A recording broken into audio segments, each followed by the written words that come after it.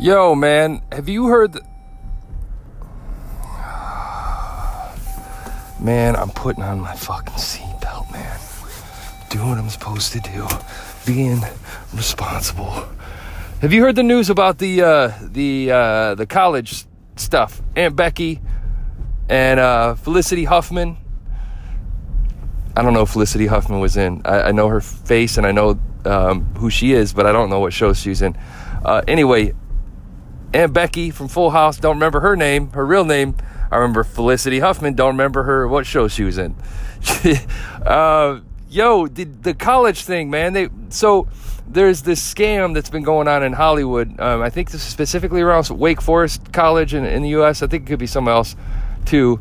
It might be wider spread than this, but basically, in so many words, these are very wealthy Hollywood types who have a lot of money, who've paid several $1 million to forge SAT scores, to forge sports recruiting shit, to get their kids into college with millions and millions and millions of dollars, paying this dude off who's also tickling the palms of people in probably within the colleges, as well as forging a bunch of information about people's SAT scores and recruiting situation for soccer and all this shit. It's just a complete and utter mess, and it's hilarious.